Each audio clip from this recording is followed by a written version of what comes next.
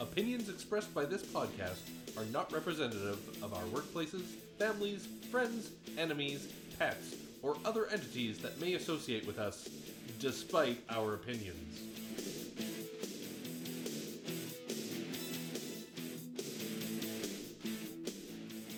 Get social with the Unelectables. You can find us on Twitter at Unelectables. And on Facebook at UnelectablePod.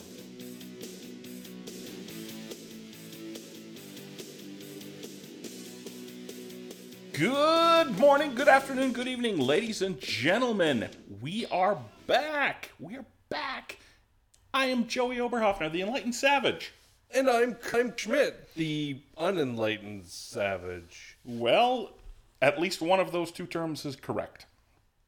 Now, Kirk, it has been 2 weeks since we last recorded. We are now 59 days away from the federal election. That is a date that is set in stone. We're going to dive right into it. There's nothing that can take us off the rails. It is the 21st of October. That is when we're going to the polls. Are you ready? As long as that's when we actually go to the polls, yeah, sure. Okay, Kirk, we have a fixed election date. Don't screw with me. It's October the 21st is the election. Are you ready? I will just remind you that the fixed election date is not really enforceable. Okay, you're going to need to explain that a little bit more. So, if we remember, we talked about this from the provincial election standpoint as well. There's really no way to enforce a fixed election day. So, it's there, and it's legislated, and parties should be following it, but there's not really any type of thing that can happen should it not happen. In the end, the Governor General still needs to effectively close the government, and the writ needs to be dropped. So we still have the old existing rules that a writ period can be a certain length, and it can technically be up to 5 years after the election. But most likely, it's going to be October 21st, and then that's going to mean that the writ's going to drop anywhere between September 1st and September 15th. Okay. Great. Well, we're recording this on August the 23rd. We typically record every couple of weeks. So what you're telling me is there's a good chance that the next time we record, we might actually officially be into election season. That's correct. Oh, goody. Oh, my. Thank you, Captain Sulu. So, we've got a federal election coming up. We've got a lot of stuff to talk about today, both federally and provincially. We just dove right in there with the federal election period. We've got that right around the corner. You should look for the blossoms of democracy on the boulevards and front lawns of your neighbors and neighborhoods at any point here in the near future. My understanding is that we've got almost all of the Conservative Party of Canada candidates have been nominated. A shocking number of People's Party of Canada candidates have been nominated.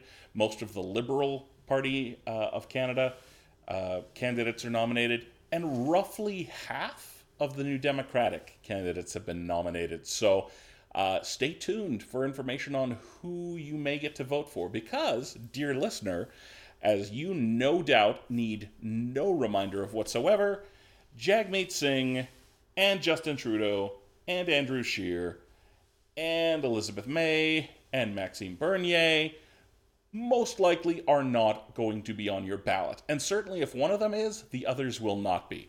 Because they are all running in different ridings. And you have to vote for a local candidate. You don't get to vote for a party. Sorry about your luck.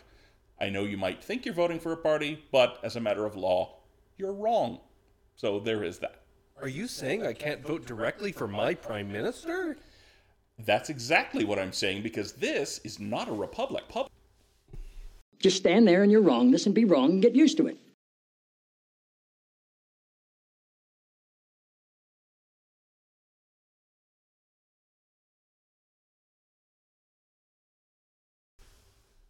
All right, just having a little fun back and forth there, ladies and gentlemen. If you need more information on how exactly that whole system works, There's a great series of articles that you can find online on the House of Commons website about how Canadian democracy works, what the Westminster system is, and why it is that you cannot, in fact, vote for a political party.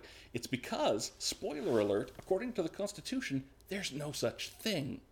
So, there's a little spoiler for you. So, well, and of course, that would also be why when there was Walter Wakula and a number of other people versus the Conservative Party of Canada a number of years ago, when it came to the Calgary West nomination of Rob Anders, the judge effectively ruled that basically, as long as there was an internal arbitration process within the private club of a party, the government couldn't interfere at that point. So I think there was a disqualification, and they went through the appeal process and things like that, but they don't feel that was done properly, or they didn't feel that was done properly, and effectively it was ruled that they're private clubs, so the government can't do anything.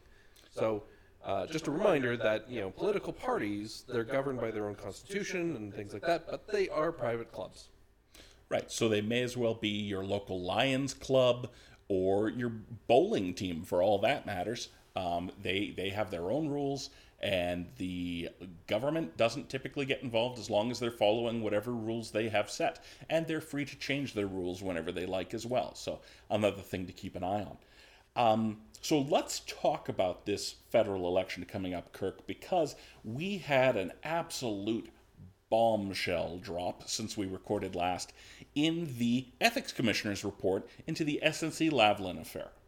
Right, so this is the first time that a sitting prime minister has been accused of breaking or making ethical violations. And not just accused, but actually has been ruled to have had ethical breaches. That's right. So it's not a court of law, it's through the Ethics Commission and through investigation through that process. Okay, so when I read on Twitter that Justin Trudeau is about to go to prison, I should not believe that? Yeah, that's probably not true. Although, you don't know what he does in his personal life. Maybe he is going to prison, but certainly not for ethics violations. Well, I know he's a Star Wars fan, and that's good enough for me. Okay, so as we talk about the blowback from the SNC-Lavalin affair, we really have to then stop and look at what those ethical breaches were. And in effect, what the Ethics Commissioner was saying is that the Prime Minister and his surrogates and the Prime Minister's office were inappropriately pressuring the, at the time, Minister of Justice and Attorney General to give essentially a sweetheart deal, or a non-prosecution agreement, for lack of a better term, to this large construction company that's based in Quebec, because if they in fact went to court and were found guilty of what they were accused of, they would be ineligible to bid on government contracts for a period of time. I think it's 10 years. And so Justin Trudeau and or his surrogates said, well, there's a provincial election coming up in Quebec. We'd sure like the Liberals to do well. By the way, you remember that the Prime Minister is, of course, a federal member of Parliament for a riding in Quebec. We would sure hate to lose all those Quebec jobs. And so this is all what was... All 9,000 of them. All 9,000 of them. So this is what was communicated to the Minister of Justice at the time, Judy Wilson-Raybould. And the Ethics Commissioner says, yeah, no, that's no good. You can't go and do things like that. So, of course, the opposition parties started screaming from high heavens that this makes Justin Trudeau the most corrupt politician in the history of politics. And speaking of political corruption, we're going to talk provincial politics next. But before we get there... So Justin Trudeau is just absolutely terrible. The people of Canada are going to rise up with pitchforks and torches and demand that this crooked politician be driven out of office. And public opinion polls have come out since, and Kirk, they are as predictable as the day is long. The opposition politicians were 100% correct. Justin Trudeau has to go. Yes?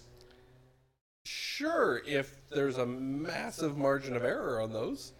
But right now, it's showing pretty neck and neck in terms of the polling. Okay, so essentially, looking at these polls, the needle has barely moved at all. It has moved within the margin of error, essentially.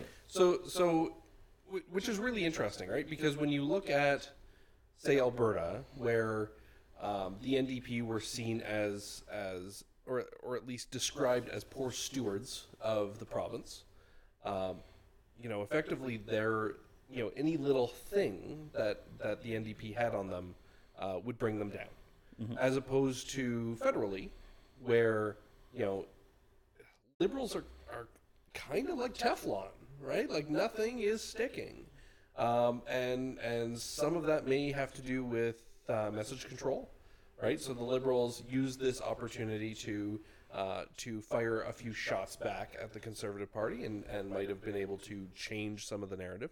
And some of it might just be that there isn't quite the appetite for change or quite the worry that, the world's going to end if the Liberals continue to stay in power that there was, for example, in Alberta with the NDP.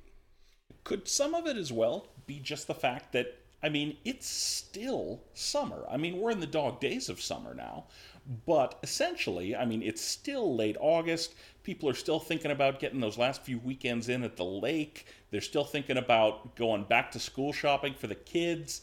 University students are still eyeing their inbox, hoping like heck that the Rutherford Scholarship's going to come through. And people just aren't really paying attention. I go to Tim Hortons quite frequently, as my waistline can attest. And I got to tell you, I hear more people talking about American politics than Canadian politics, at least in the summertime. There's nothing happening there. No, absolutely not. They've got a stable genius in charge, and everything's going swimming. How much is Greenland going for, by the way? Apparently it's going for nothing. But anyways, back to Canadian politics. Yeah, it's not. This is not the key time for attacks to happen, right? Mm-hmm. This is not when you bring out your good material. So the Ethics Commission having its ruling in August, it might get some legs as the campaign goes on, for sure. And we've certainly seen cases where something early in the campaign continues to build like a snowball downhill, but right now it doesn't look like it's having an effect, or it doesn't look like it's had an immediate effect.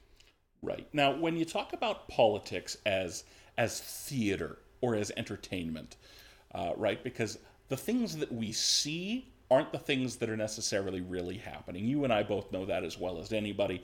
The real change, the real push, the real agenda, that is something that is discussed in hushed tones behind closed doors.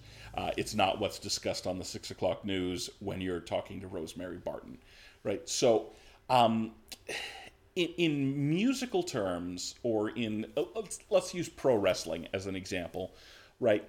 The truly important stuff that you have going on in your wrestling show does not go on first, right? You have these matches that are called curtain jerkers, right? They're the people who just come out and warm up the crowd, right? Or you go to a stand-up comedy show, it's the same thing, right? The first person who gets up on stage and speaks is not your headliner. It's just the material to sort of loosen people up and let them know, hey, you know what? It's okay to laugh. It's okay to cheer. It's okay to do whatever, and that's after that point, you start to get into the real heavy material. You start to get into the really talented performers. So if a political party actually knows what they're talking about, and we're 59 days away from a federal election, and they're launching an attack against another party's leader at this stage, is it safe to assume that they are not leading with their best material, and they've probably got some really good stuff still in the bag that they're waiting for the right time to unload? Yes, I would, Kent.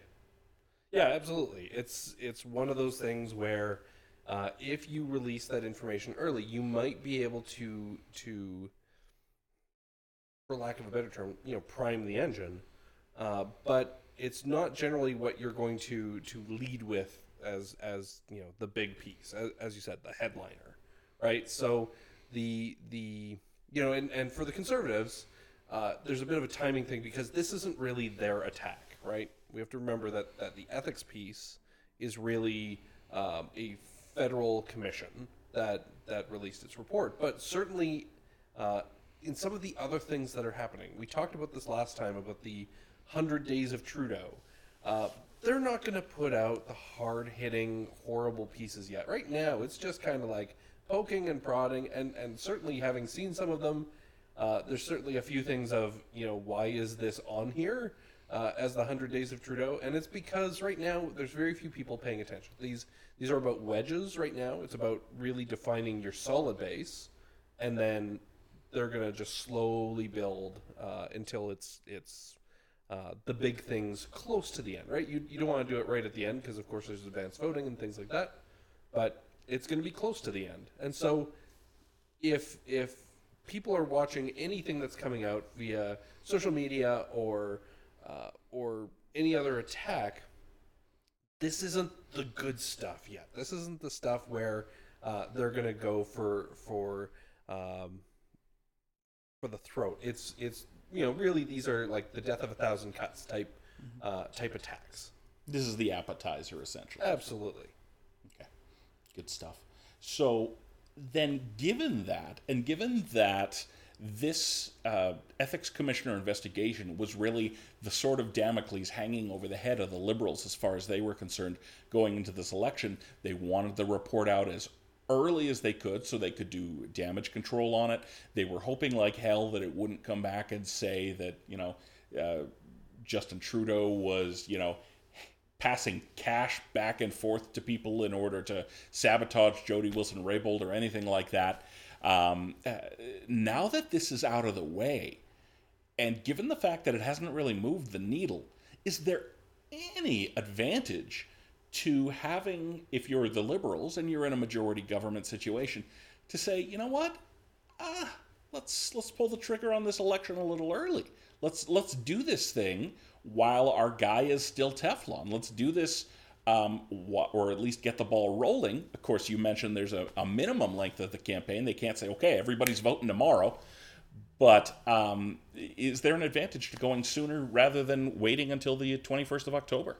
Well, certainly without the fixed election date piece, and the problem is, how do you reconcile how people will take that if you go outside the fixed election day?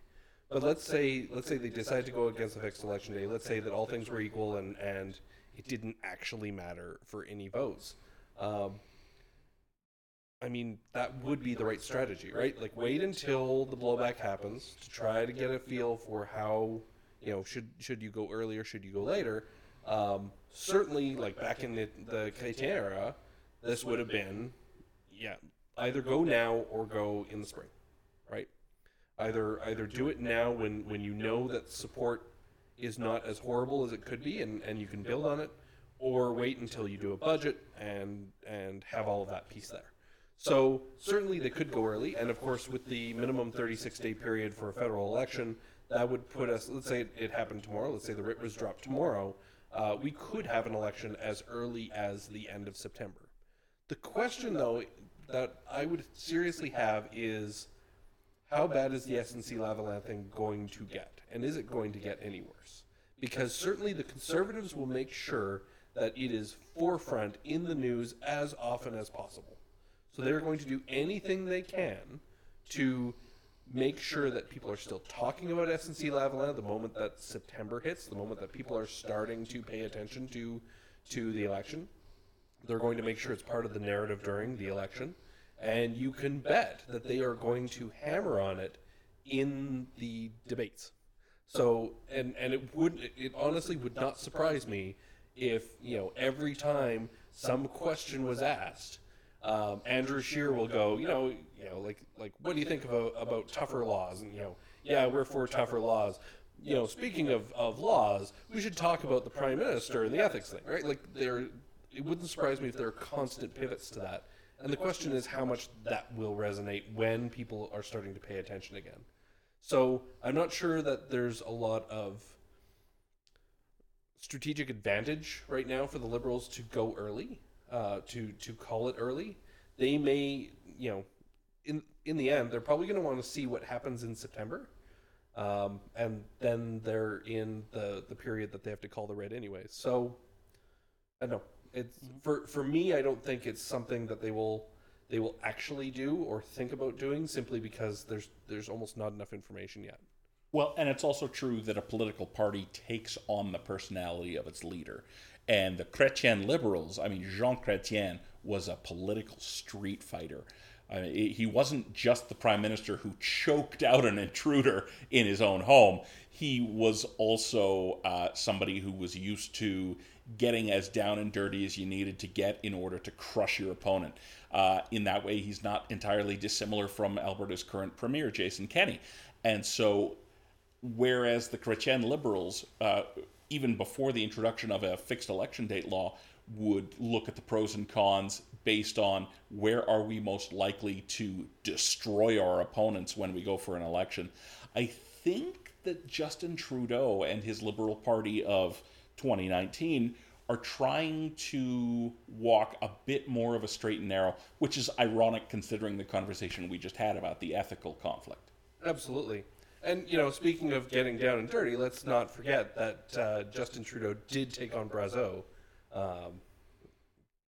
And he did defeat Brazeau That's right. in that match, which I remember watching, and the commentators from Sun News looked like someone had just backed over their pet dog.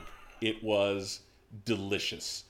Whether you were cheering for Brazeau or Trudeau in that fight, just watching the sheer disappointment on the faces of those commentators was worth the price of admission in and of itself. Speaking of sheer disappointment. Oh, hey! Hey, master of the segue right here. Andrew Scheer has been catching some real flack over the past few days about his position on same-sex marriage. Same-sex marriage and also equal rights for people who identify as transsexual. He's been catching it from all sides. There was some discussion about the source of this broadside, because the person who actually brought this into the mainstream conversation this week was somebody who was, according to the Twitter machine, somebody who actively voted against same-sex marriage in 2005, I believe is what I read the first time this came up on Twitter. Kirk, tell me about how accurate Twitter is 100% of the time. 100% of the time, Twitter is inaccurate. Now, that said, so one of the individuals who we have tremendous respect for in the political realm is Paul Ferry, who did tweet that Ralph Goodale, who was the person who put out this video of Scheer arguing against same-sex marriage, and keep in mind the argument was about the ability to procreate.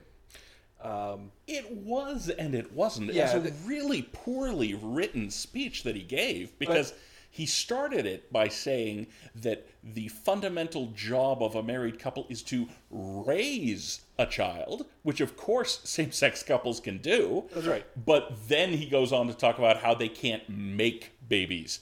And then there was something about tails and dog legs, and I stopped listening. Yes. But back to Ralph Goodale, Minister Goodale. So Paul Ferry did tweet that Mr. Goodale did actually vote in favor of same-sex marriage, and did post the link to Hansard. Hansard being the official record of the House of Commons. So certainly the one that Paul linked to, he voted for. Now, keep in mind, in the political arena, I have seen times where people have voted against a bill in, say, first reading, or voted against amendments, or voted for things. I mean, the Alberta senator, and why is her name escaping me right now? Paula Simons. Paula Simons. She got lambasted all over Twitter because she voted for Bill 63, right? And she actually didn't. She voted for some amendments, and then ended up voting against. And Paula, also a huge Star Trek fan, so shout out to Paula. So I think the thing is, as much as Paul found the one piece where he voted for, or where Minister Goodale voted for, keep in mind there are quite a few times where I haven't gone through every vote that Minister Goodale did, and there might have been a time where he voted against some component of it, or on one of the readings of it for whatever reason, or a private member's bill, or a motion, and this argument goes both sides, right? Like, you can't just say that somebody voted against something because they simply voted against one of the readings or things like that, because there are different parts. But that said, so the one that he did link to, Minister Goodale did vote for. The Twitter machine seems to believe that there was a point where Minister Goodale voted against it. I haven't seen evidence to that, but of course that's what's out there. And then, versus Mr. Scheer's speech, which is on video and does show him talking against that. Now, since then, of course, the argument has been, is Scheer actually for or against same-sex marriage? And the response that we are getting from Conservatives is that he said that they will not reopen the debate. Right. He said it's the law of the land. We as a party understand that there are things that we are personally going to be opposed to, that we're trying to build a broad tent conservative coalition, though, so we're going to have a little give and take, which is all fine and good, but it doesn't actually answer the question that's being asked. It's like asking, what's your favorite flavor? And you say, I really don't mind the new people on the $10 bill. I mean, one doesn't have anything to do with the other. So the question that he was asked as recently as 2 years ago on television is, do you personally support same-sex marriage? And he had about a minute and a half to respond, and he chose not to respond directly to the question. He has not, since this video was re-released into the public sphere this week, he has not commented on the issue. But conservative proxies have commented that, you know what, that was 2005, around the same time. Barack Obama was opposed to same-sex marriage. Hillary Clinton voted against same-sex marriage. Paul Martin and Jean Chrétien voted against same-sex marriage. So people can evolve on issues, which is terrific. But the one thing that all of those aforementioned people did is they publicly changed their position and explained why their thinking had changed. And that's something that, I mean, Andrew Scheer won't even articulate what his position is, let alone explain why it's changed if it has.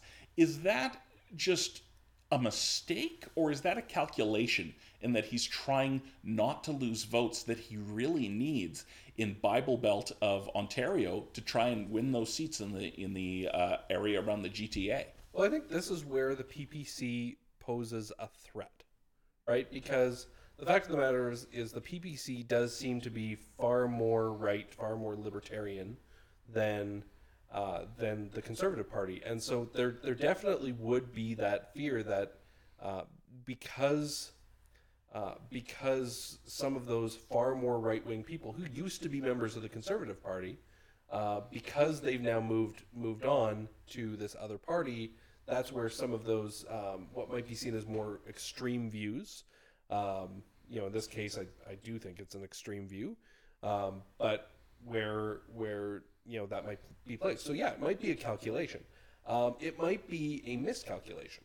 It might be a case where there is a belief that even if he personally does now believe that, same-sex marriage, fantastic, right? Rights for transgendered, great. Right, like he may believe that now, and it is very possible that he has changed his mind and believes that and is all for it.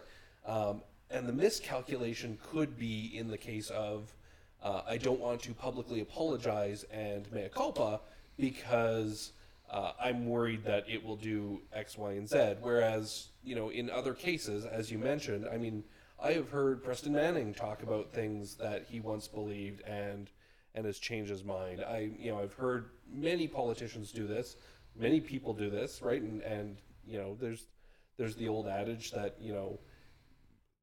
I changed my opinion because I learned more or was given better facts, and not fake news facts, but just got more information.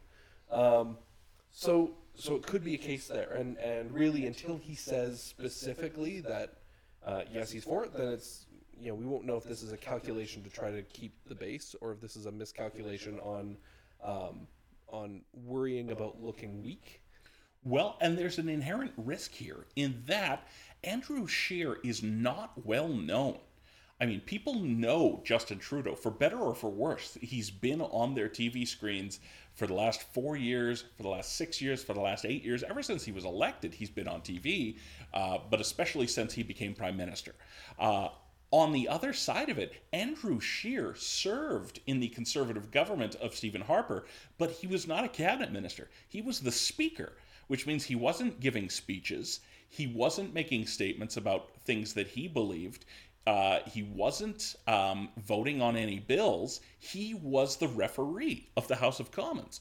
So people didn't really know him when he came into this job. And to a large portion of the Canadian population, he's still an unknown quantity. And if he's not going out of his way to define himself to the Canadian public, the Liberals are going to be more than happy to define Andrew Scheer for the public.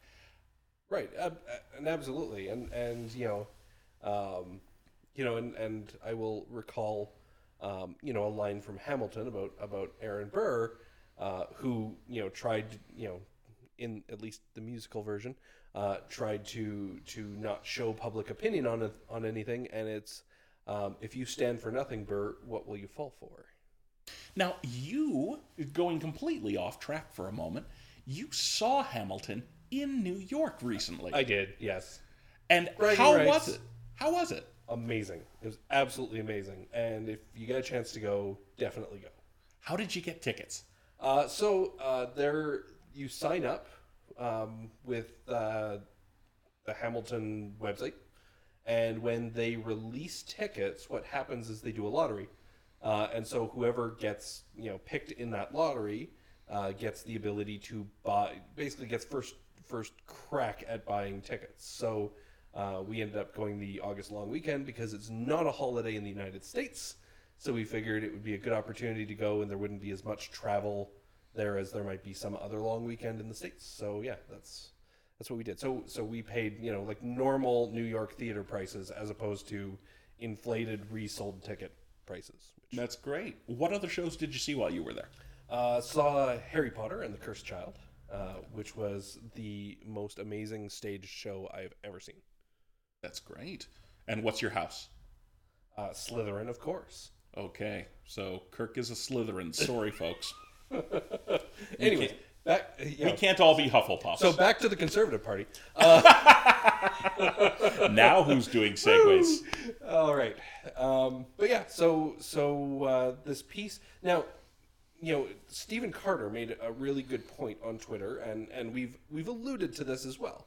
And it is if Goodale's re-releasing of that video is an attack, which obviously it is, given what timing it is, being midsummer, or mid-August, and being outside of the electoral writ period and so far away from the election.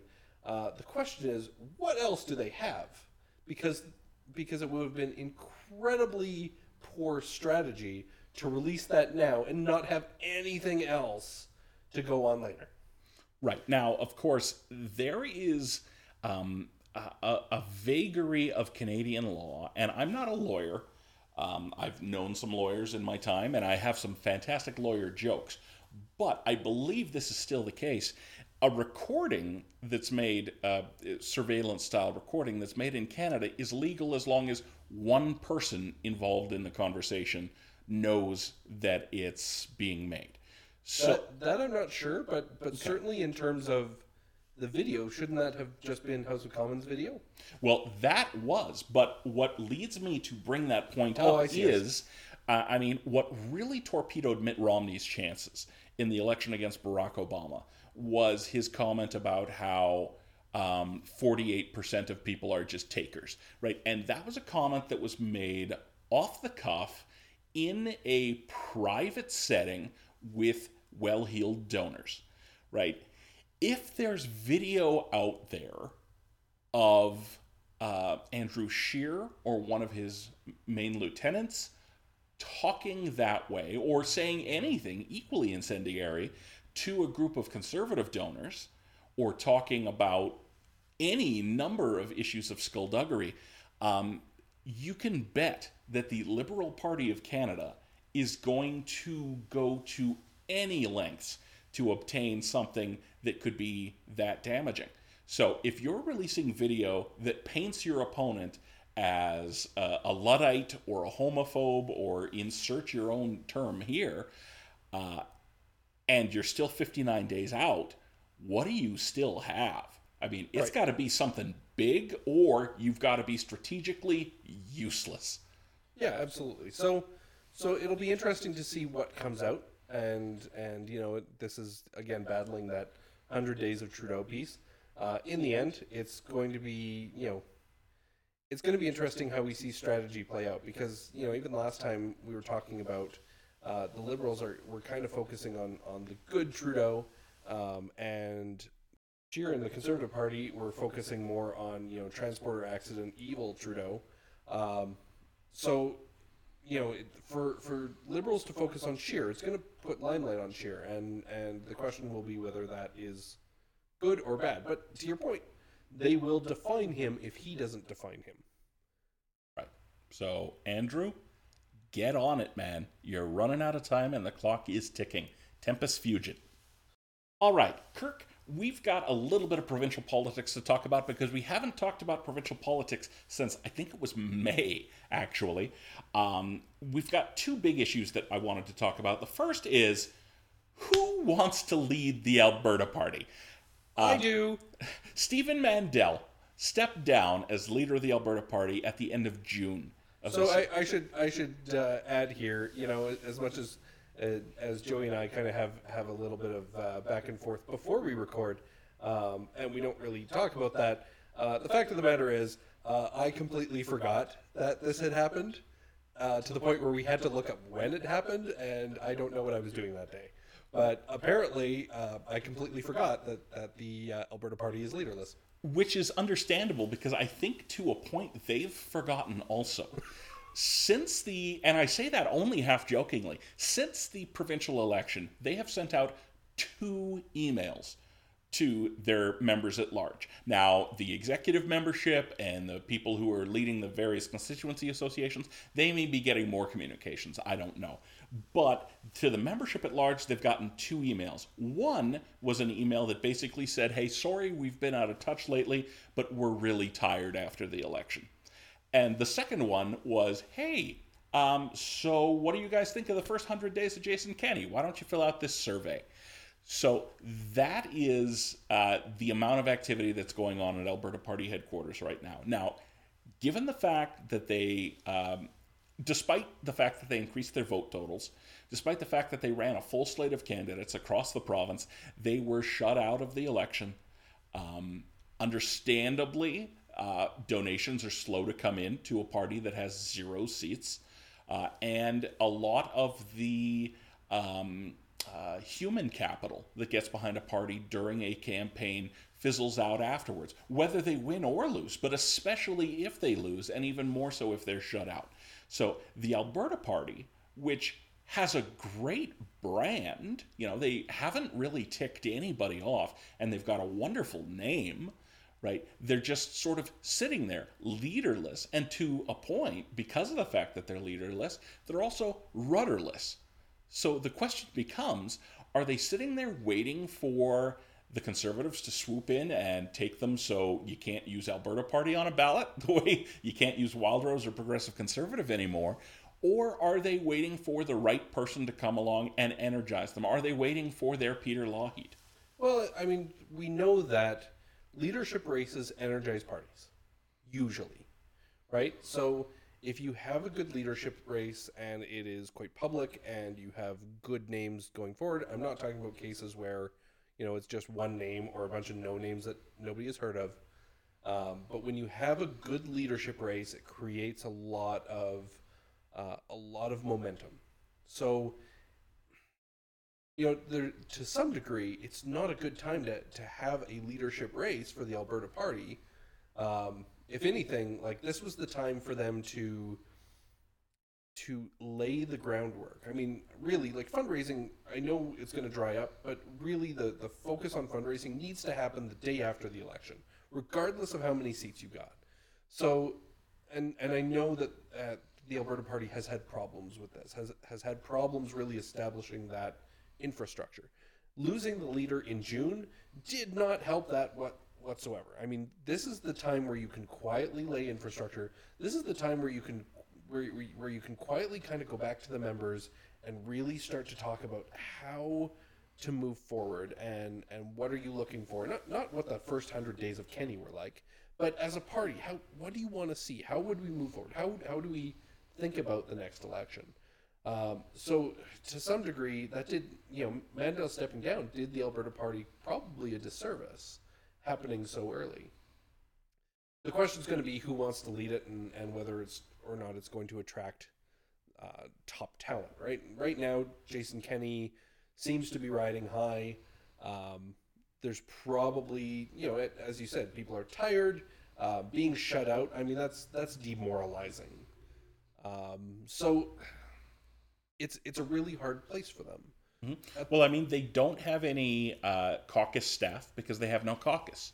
Right. They don't have any party staff to speak of. I think they may still have one, the executive director, but they can't afford any. And the thing is, the Alberta Party is choosing, to their credit, I think, the most difficult possible route to try and achieve change and eventually electoral success. It is so brutally difficult to get people to passionately advocate for centrism. I mean, it's like saying you want people to jump off of a cliff because they're so excited about tapioca pudding. It's, we're not advocating for free daycare for everybody, and we're not advocating for massive tax cuts for corporations. We're advocating for responsible environmental stewardship and middle-of-the-road fiscal policy, and it's hard to get people really worked up about that and want to put their dollars and their hours into that cause. But I think that they're going about the timing the right way, at least, in that they didn't immediately call a leadership race. Sure. Yeah, not calling the leadership race right away is smart. Being leaderless, there will be a question of how long they can do that, and that will probably be constitutional on their end more than anything. Mm-hmm. But they also have to be smart about the way that they do things, and they really can't be the same party they were when they could be snappy and kind of get the quick jabs in that they were a couple of years ago, just because of things that have happened and where they're at. As I said, this is the time to rebuild. This is the time to start talking to people the way that they did when they first really changed what the Alberta Party was. Because we'll remember that the Alberta Party is actually a lot older than we like to think it is, because they really changed mandate with discussions with Albertans and things like that. But they're trying to get jabs in on things, and I saw one a few weeks ago, and it was a real forehead slapper, because they said something about a deadline, and it was like, of all the parties to attack the Kenny government on deadlines, maybe that's not what the Alberta Party should be talking about just after the election, right? So there's kind of a level of, it worked for them at one point, the snappy comebacks and things like that, and it probably will again, but you have no seats, you have no leader.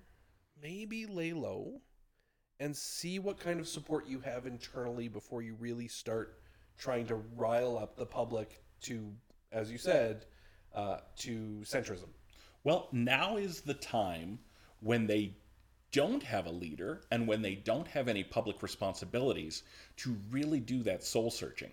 And I feel like if they were taking advantage of this time to speak to the entire membership at large and say, what do you want us to be? Let's talk about what your vision for this party is. And then we have an actual brand to sell the public and to sell potential leadership candidates. And let's talk about, policies that we as party members want, because we are more than just the leader and a bunch of volunteers. We are the party, and the leader serves us when we get one. But that work needs to be happening. And at this point, unless I'm not getting the emails, because I'm certainly supposed to be, that work is not happening. I get membership emails from all of the parties. Right. And, we have to keep in mind, there's certainly in the charitable sector, there's a lot of research into how often you should be contacting people. And some of it is, up to, once every 6 weeks. Right? And really, this is the time that you don't want to lose people, because what's going to happen is when the membership renewal comes, that is a source of revenue. It's not a big source of revenue, but it's a source of revenue. And if you haven't really done the work to keep your members, to really show members, look, you've got a voice in what this party is going to look like in the next 4 years. You've really, we really need you to tell us, why not Conservatives? Why not the Liberals? Why not the NDP? Why should the Alberta Party continue and survive? If you're not doing that engagement now, then when you go renew, you're going to have a skeleton crew of members, and you're just going to spiral your way into oblivion. Mm-hmm. So absolutely. And I mean, right, the other part of it is if they lose what little relevance they currently have and what little real estate they currently occupy on the Alberta political spectrum, and they cede the center to the left flank of the Conservatives and the right flank of the New Democrats, it's really hard to get back in there. I mean, once you get muscled out of there, you're out of there. So they're going to have to work really hard to, first of all, establish value for membership with their members, and then to establish with the voting public that this is a place where you can legitimately put your vote and we will advocate for you. Here is what we believe, and we're not just doing this busy work 1 year before the next provincial election. We've been doing it the whole time. That's right. Okay. So the last thing we want to talk about here is bags of money. Or rather, big envelopes full of money. Yeah, great big envelopes. Getting a money transfer at a bank and then walking over and giving the money to somebody. Now, this seems, again, I'm not a lawyer, but this seems like maybe ethically questionable behavior. Well, and this has been my issue with some of the provincial Conservatives attacking some of the federal Liberals, and there's kind of a level of there's these issues right now that came from the leadership election. Now, we've said this before, people will try to pin this on Kenny. The likelihood of that happening, it approaches zero. Yes. Just Kenny is frankly too smart to be directly involved with that. He's too smart, and every single member of that party will fall on their sword and say it was their idea. They will play the full-on I am Spartacus. So if we want to differentiate, you've got a sitting prime minister versus a failed leadership candidate. But the fact is they're sitting premier. Don't get ahead of yourself. I'm talking about Callaway. Right, but sitting premier is Jason Kenney. That's right. But in terms of who had the ethical violation, effectively. Ah, yes. Right. Right. So, as I said, there are people within the Conservative Party attacking the federal Liberals for the ethical violation, and really not looking at their own house. The differentiating factor is the fact that it is a sitting prime minister versus a failed leadership candidate, and maybe a sitting premier. Although again, pinning it on him is impossible. Pretty much impossible. Yeah, and we're not even if it were true. Yeah, to be clear, we're not saying it is true. Yeah, we're not saying it is. But at the same time, it is your own house. Right? This did happen under the guise of the United Conservative Party. So all that analysis done, what are we actually talking about? Let's assume we've got a listener who's been living under a rock for the last little bit. So we've talked about this on a few different podcasts. So there was the kamikaze candidate, as has been nicknamed. Jeff Callaway was one of the 3 leadership candidates for the United Conservative Party. Sorry, I'm getting a correction here. 4 among our weaponry. So the 4 leadership candidates. Now, Callaway was actively attacking Brian Jean, as was Jason Kenney, of course, because Brian Jean was the former leader and the most likely to unseat or to keep Jason Kenney out of that role. Callaway seemed to be just attacking Brian Jean and really focusing nowhere else. Just to reiterate, Joey, you had a tweet during the Conservative campaign that it looked like Callaway was just doing this to be a second attack on Brian Jean. So this isn't something that was necessarily made up by the media, a year later. But effectively what has happened is it looks like, with the latest piece, basically money was given to Callaway in an effort to circumvent election financing laws. And it was at the last possible moment to keep him in the race, because if he did not make a $57,000 payment to the Conservative Party on September 12th, he would be out of the race. That's right. So it was a last ditch effort. So anyways, the envelopes full of money effectively are kind of the smoking gun right now. So that's the piece that yes, there were envelopes full of money. There was talk about somebody who received a transfer from a company into their personal bank account and walked it over in the same bank to the Callaway campaign. So effectively, the piece, what it looks like is that there were companies and other potential external entities that had good reason to keep Callaway in the race, and so transferred significant portions of money to circumvent election finance law in order to keep him in the Conservative race and continue to attack Brian Jean. Right, and the allegation is that this is unlawful for a couple of reasons. First of all, the corporation that was the originator of the money transfer is a prohibited entity, and corporations cannot contribute to political races under Alberta law. Secondly, the allegation is then further, and I say allegation because these were the findings of the Elections Commissioner, but they have not been upheld by a court. Correct. And the reason this is in the news again is because Jeff Callaway and his campaign are in fact appealing the decision to the court. So there will ultimately be a finding of what did or did not happen, but for now, these are the allegations that were put forward by the Elections Commissioner in justifying the fines and penalties that were levied against Callaway, the campaign, and his contributors. But the second point was that then this money was taken. This cash was handed to individuals who then immediately handed it back to the campaign and said, here's my $2,000 donation.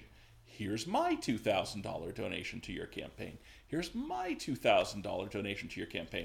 And the Elections Commissioner pointed out that the amount of organization and attention to detail that it took in order to make that happen shows very clearly that the campaign understood what the law was and was going to great lengths to get around it, but ultimately unsuccessful lengths because somebody started singing like a canary. And it should be noted that the Callaway campaign aren't the only ones who have received fines for this from the Elections Commissioner. The individuals involved with this have also been fined for effectively fraud. Right? Because taking money that isn't yours to use for a political campaign is in violation of Elections Acts. So it's not just the campaign, it is the individuals who contributed. Now,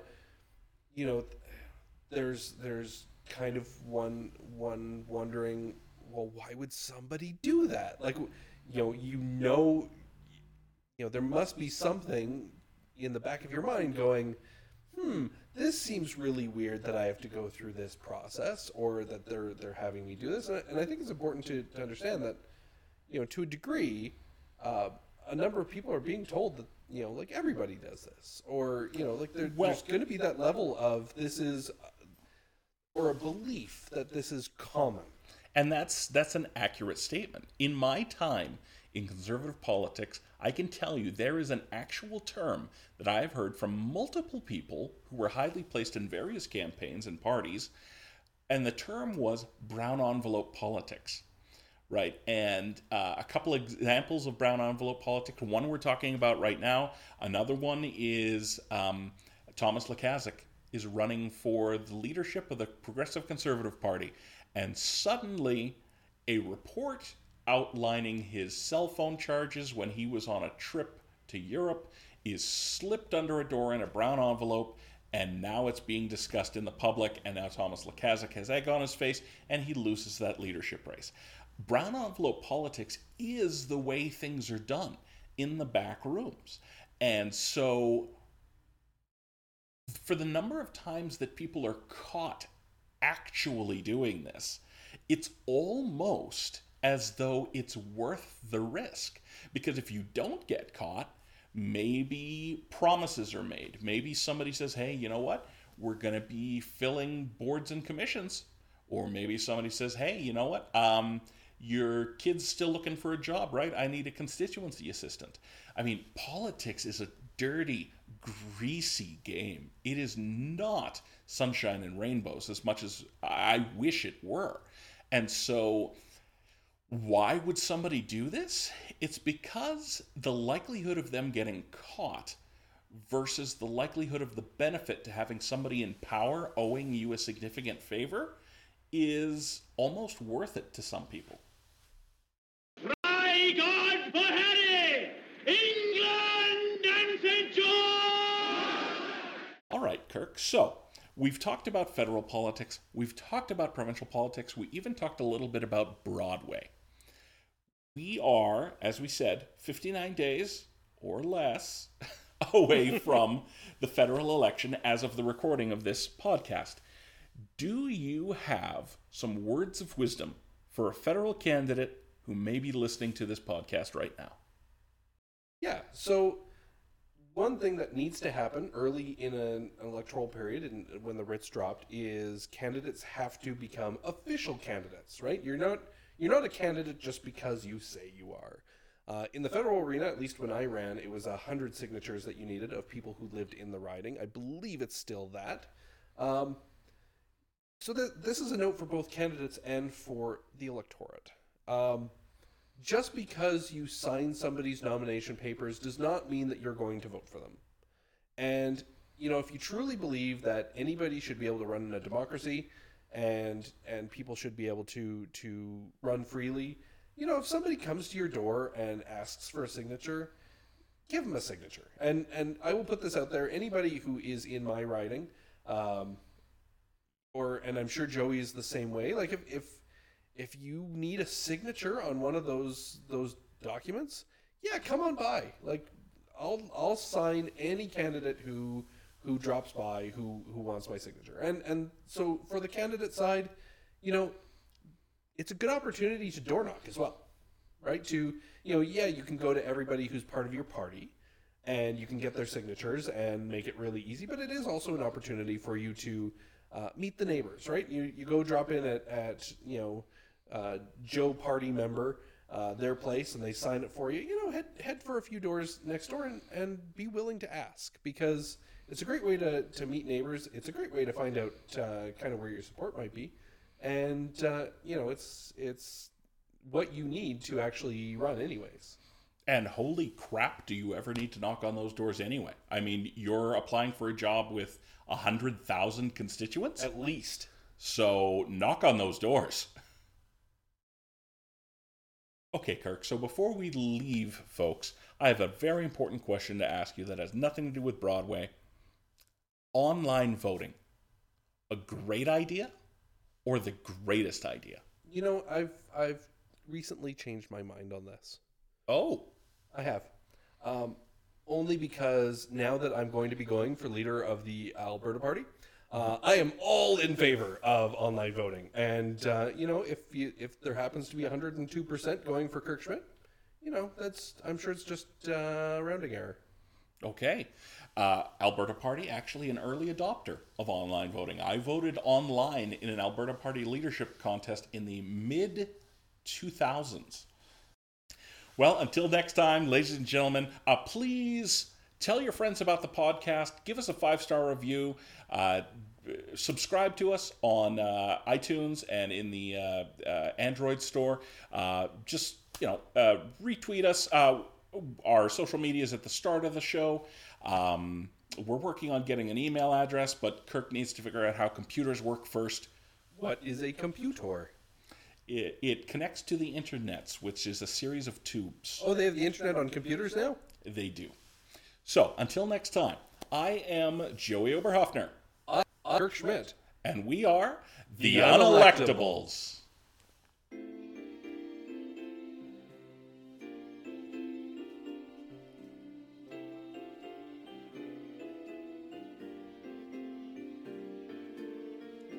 Unelectable.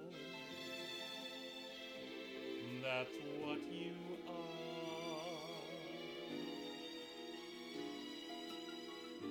Unelectable. Though near or far. Though the voters took a pass on you, now I'm stuck on this podcast with you. Podcasting with this fool. Hey. Your mom says I'm cool. Unelectable in every way.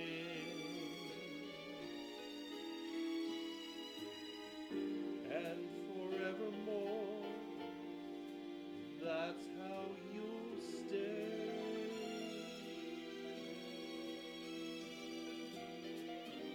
Though in no way am I respectable, so voters found you unelectable.